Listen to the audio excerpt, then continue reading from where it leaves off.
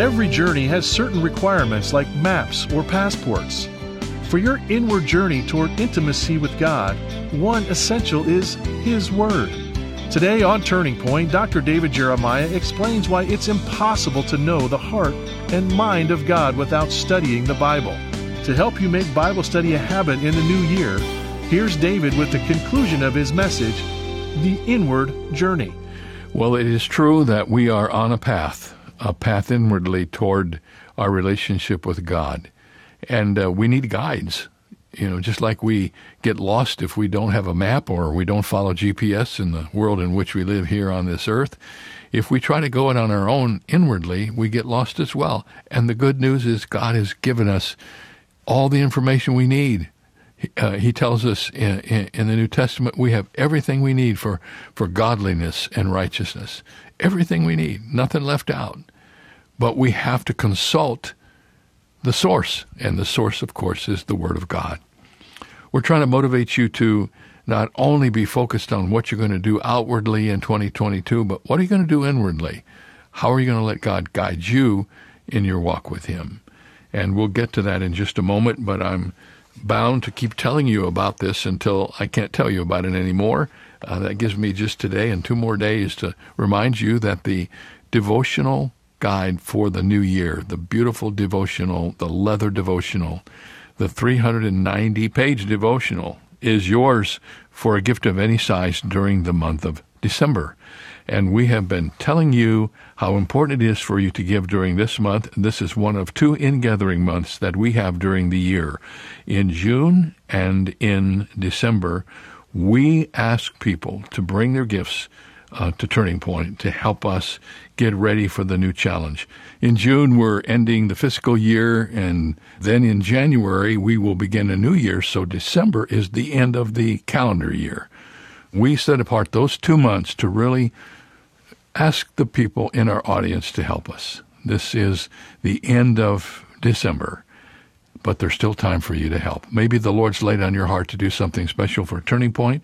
What I'd like to tell you is this: whatever you do, be sure and ask for your copy of the new devotional. It's our way of saying thank you for your investment in the ministry of Turning Point. Well, we're ready for part 2 of the Inward Journey. Let's open our minds and our hearts. Let's see where God wants to take us inwardly in the new year. Do you know that it's hard to really know God in traffic? You need God in traffic, but you may not know God in traffic. The way you know God is you have to carve out some space in your frenzy where it's just you and God. Psalm 46:10 in the Living Bible. Cease striving and know that I am God. Stand silent, know I am God. Here is the Amplified Bible. Let be and be still and know, recognize and understand that I am God. And my favorite is the Message. Step out of the traffic. Take a long, loving look at me, your high God, above politics, above everything. Be still and know that I am God. Now, what's the problem with those verses for all of us? We're never still. We don't have any solitude in our lives. Solitude in itself is not what will help you out of your frenzy. But what happens when you are still before God, you listen for His inner voice in your heart. The next thing you know, you're talking to God and you're praying. Because when you're still before God, the discipline of solitude joins hands with the discipline of prayer. And Isaiah says that when we pray, God will keep us in perfect peace because our mind is stayed on Him. When you get into fellowship with God through His Son, Jesus Christ, something happens in your heart. If you rush into every day without any time whatsoever for God, God won't abandon you, but you will not be aware of His presence. And that's the problem. Oswald Chambers puts it in all perspective when he says, remember, no one ever has the time to pray. We have to take time from other things that are valuable in order to understand how necessary prayer is. The things that act like thorns and stings in our personal lives will go away instantly when we pray. We won't feel the smart anymore because now we will have God's viewpoint on life and God's viewpoint on people. Do you know something that I have discovered? And you probably have discovered it too. I would be disingenuous and certainly dishonest if I told you that every day of my whole life I have started with prayer, because that isn't true. What I've noticed in starting a day with prayer and sometimes journaling and spending time with God is a lot of the things that are all collected in the back of your mind that you need to get done that day, you wonder how you're ever going to get done. All of a sudden, things that you can't even explain happen that care for the cares of your day. God has a wonderful way when we put Him first and take time for Him, and helping us get through the day. Sometimes, without our even knowing it, He reorganizes everything in our day. I didn't know how in the world I was ever going to talk to this person, and I went to the gas station and they were pumping gas next to my car. Have you ever had that happen? Somebody said, oh, that's just a coincidence. You know what I've discovered? The more I pray, the more coincidences happen to me. Amen? So be still and know that I am God. You've heard me quote him often because I greatly respect Mark Batterson. He's an incredible writer. And in one of his books, he was talking about the importance of solitude, and he cobbled together the solitude strategies of some very famous people. I thought I'd tell you some of these. In 1956, environmentalist Sigurd Olson built a small cabin on the banks of a lake in northern Minnesota. The naming of lake homes is customary in the land of 10,000 lakes. And most of the names are rather predictable, but Olson was a little more intentional. His objective in building the cabin, and he wasn't a Christian as far as I know, but his objective in building the cabin was to, quote, hear all that was worth listening for. So he called his cabin the listening point, and he would just go there and be quiet and listen. Susanna Wesley raised 17 children in a very small cabin, so solitude was hard to come by. Her whispering spot was a rocking chair in the middle of the room, and she would throw a blanket over herself. It turned into her tent of meeting God. Perhaps that's what inspired her son John to kneel next to his bed and give his life to ministry and become the John Wesley about whom we have all read. Thomas Edison, he had a thinking chair. Alexander Graham Bell had a dreaming place overlooking the Grand River. Henry David Thoreau skipped stones on Walden Pond. Then there was Ludwig van Beethoven. He sat at his desk until early afternoon and then took a stroll to reinvigorate his mind. He carried a pencil and a few sheets of music paper in his pocket to record anything that might occur to him musically, and he would write it down. Now, your whispering spot, your listening spot, will be as unique as you are. But you need to find a time and a place to escape the frenzy of the world so that you can be still and know who God is. Why do you think most people get up early to do this? It's the only time they have control over. And so they get up early when no one can mess with them and take time for the Lord.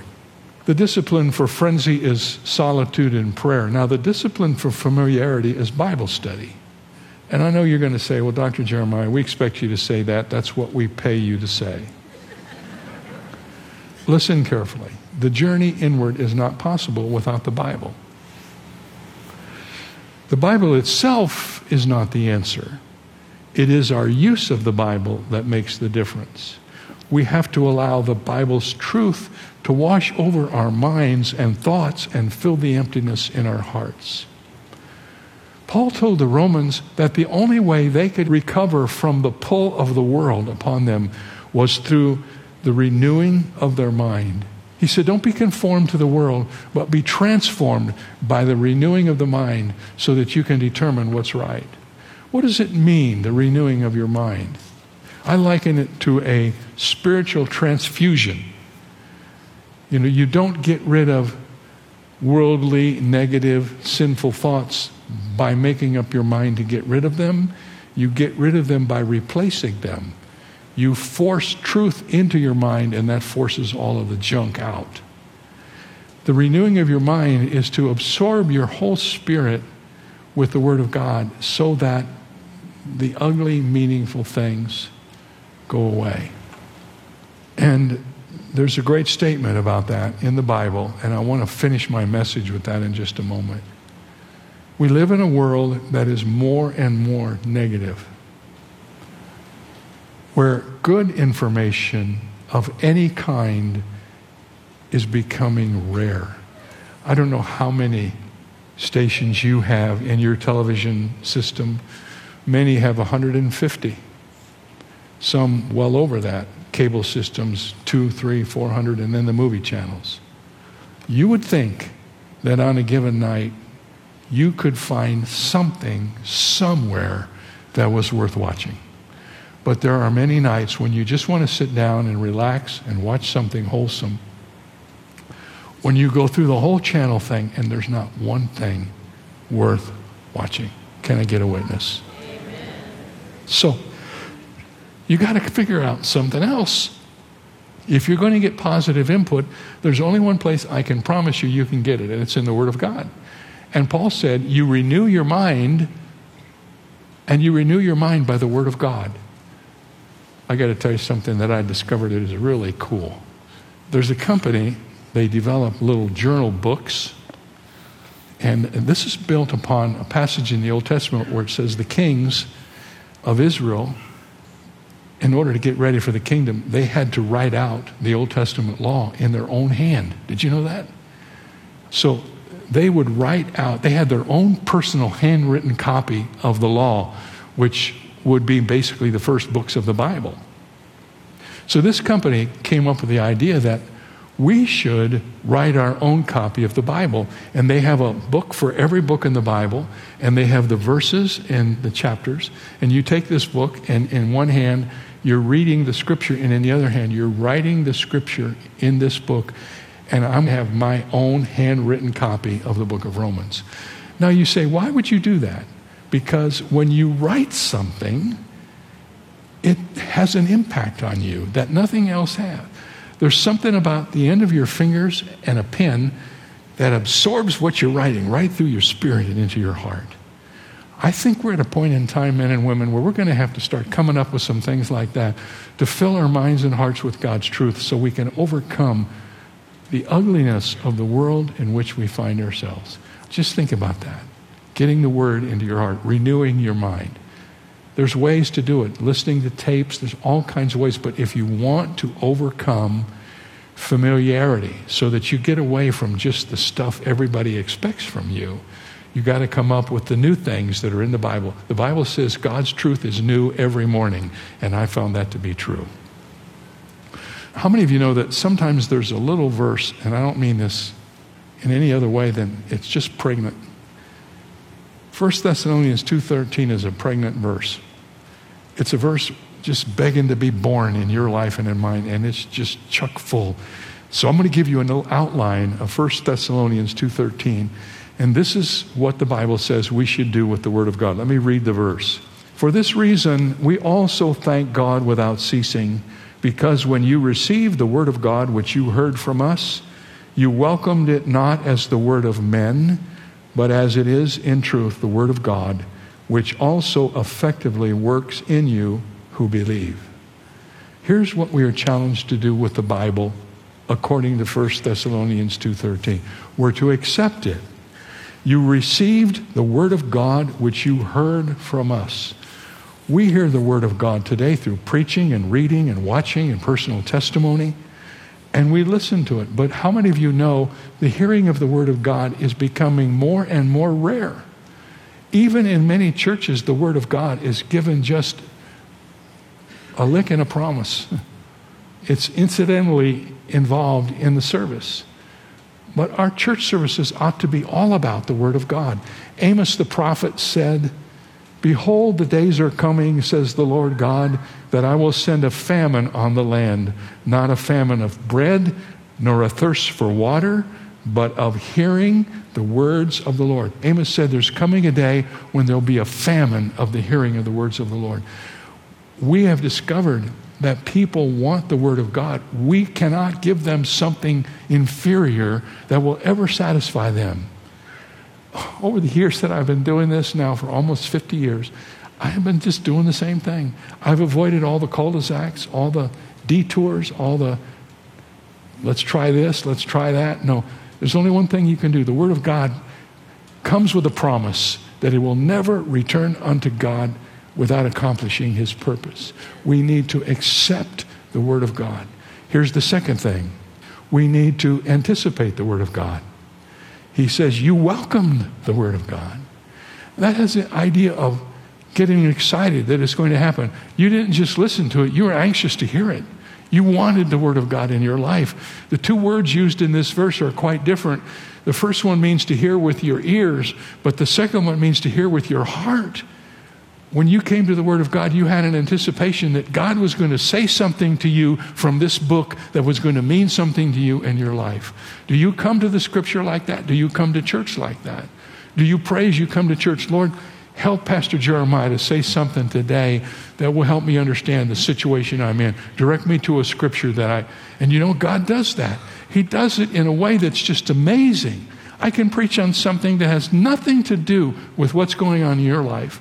But incidentally, I will say something, and God will use that to help you get through your situation. How do I know that? I read letters about that every single week.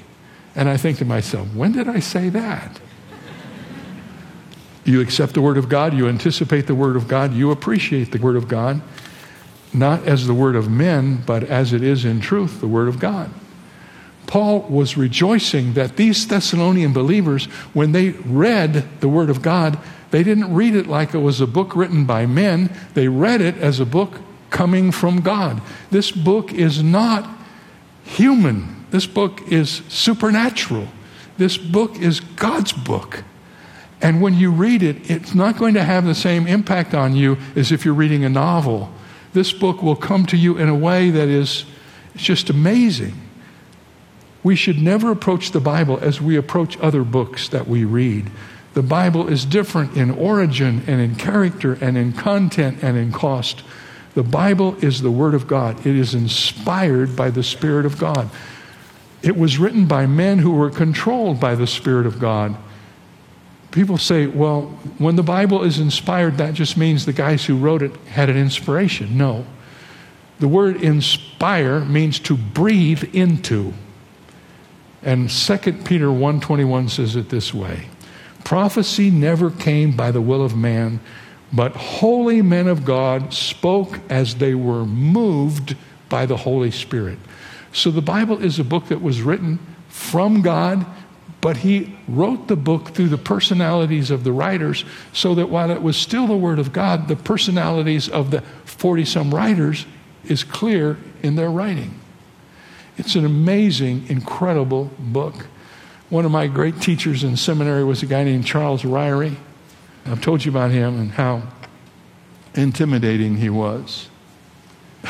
If you went in his class, and you know, if you've been in any graduate schools or any upper level learning situations, there's always some people in the class who want to ask questions, not because they want the answer, but they want you to know how smart they are.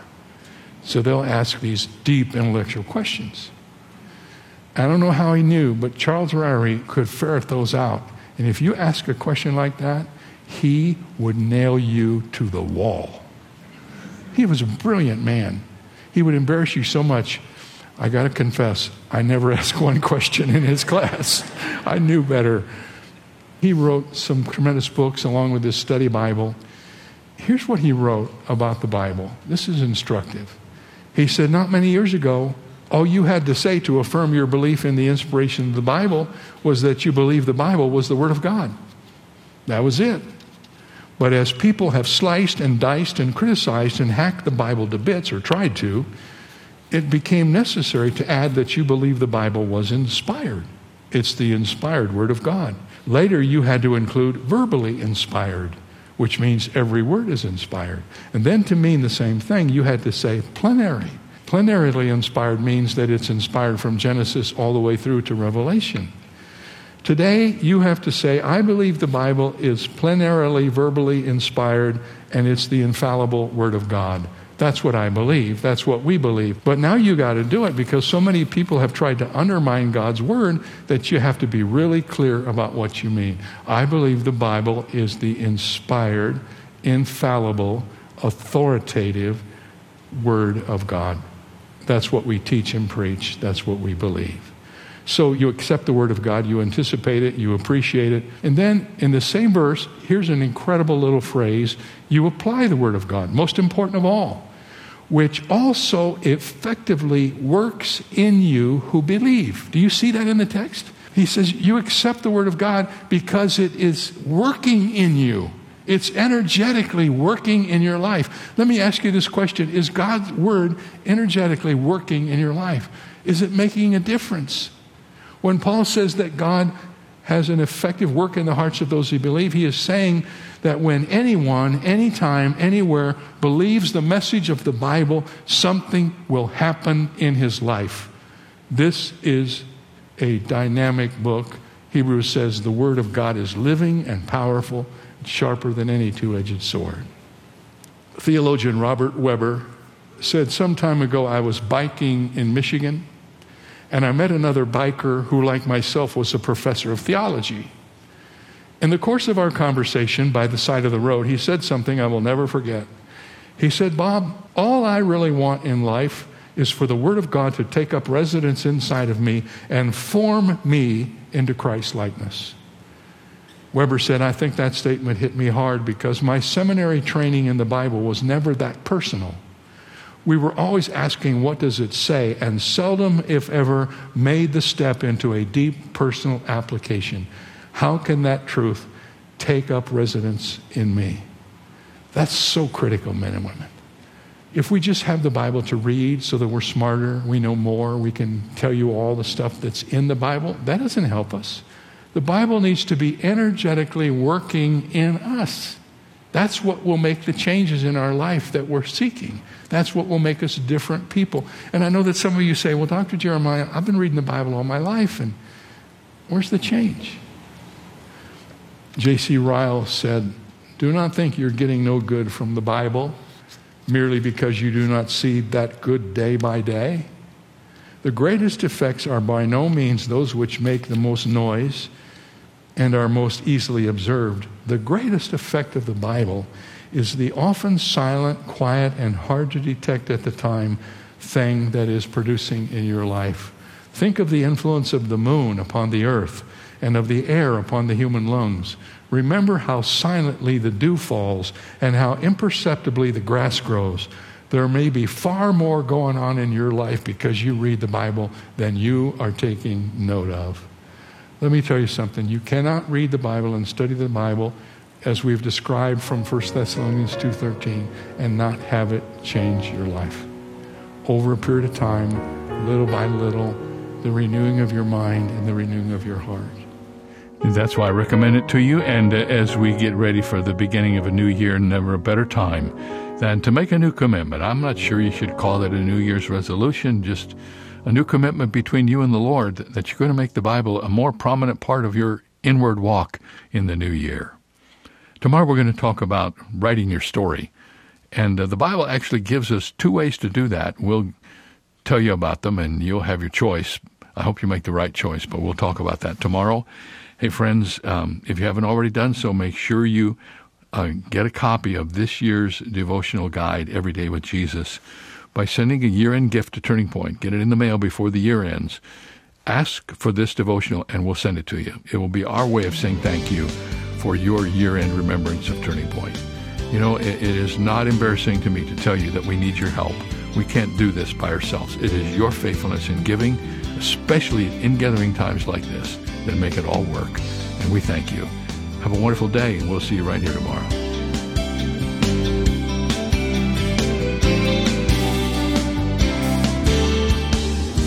Today's message came to you from Shadow Mountain Community Church and Dr. David Jeremiah, the senior pastor. To let us know how God is using Turning Point to deepen your faith, write to Turning Point for God of Canada, P.O. Box 18098, Delta, BC, V4L 2M4. Visit our website at davidjeremiah.ca/radio or call 800-946-4300. Ask for your copy of David's encouraging new 365-day devotional for 2022, Every Day with Jesus. It's yours for a gift of any amount. You can also purchase the Jeremiah Study Bible in the English Standard, New International, and New King James versions, with helpful notes and articles from decades of study by Dr. Jeremiah. Visit davidjeremiah.ca/radio for details. This is David Michael Jeremiah. Join us tomorrow as we continue our special messages for the new year on Turning Point with Dr. David Jeremiah.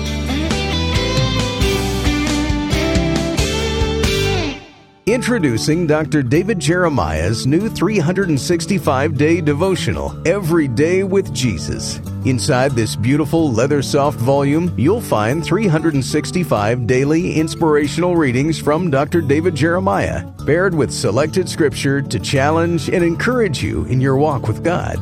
Every Day with Jesus is yours this month in appreciation for your gift of any amount in support of this program. And when you give a generous year-end gift of $120 or more, Dr. David Jeremiah will thank you with 4 copies of Every Day with Jesus, 1 to keep and 3 to share with others. Let this daily devotional inspire you in the coming year to live every single day with Jesus, for Jesus, and like Jesus. Request yours at davidjeremiah.ca today. That's davidjeremiah.ca. And thanks to a generous giving challenge through the end of the month, all gifts to the ministry are effectively doubled up to $200,000.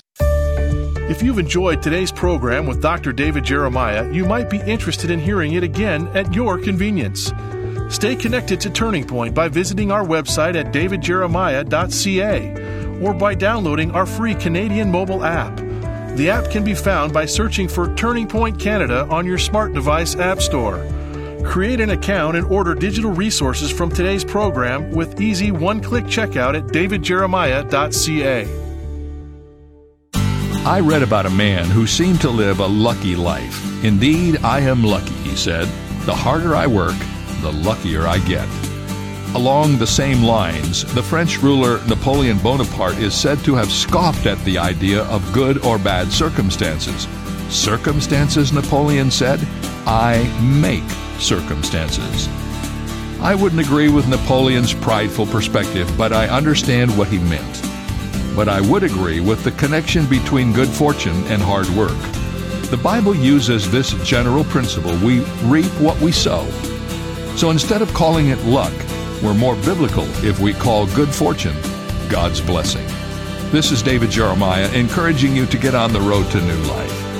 Discover God's blessings on Route 66. Route 66, driving the word home. Log on to Route66Life.com. Start your journey home today.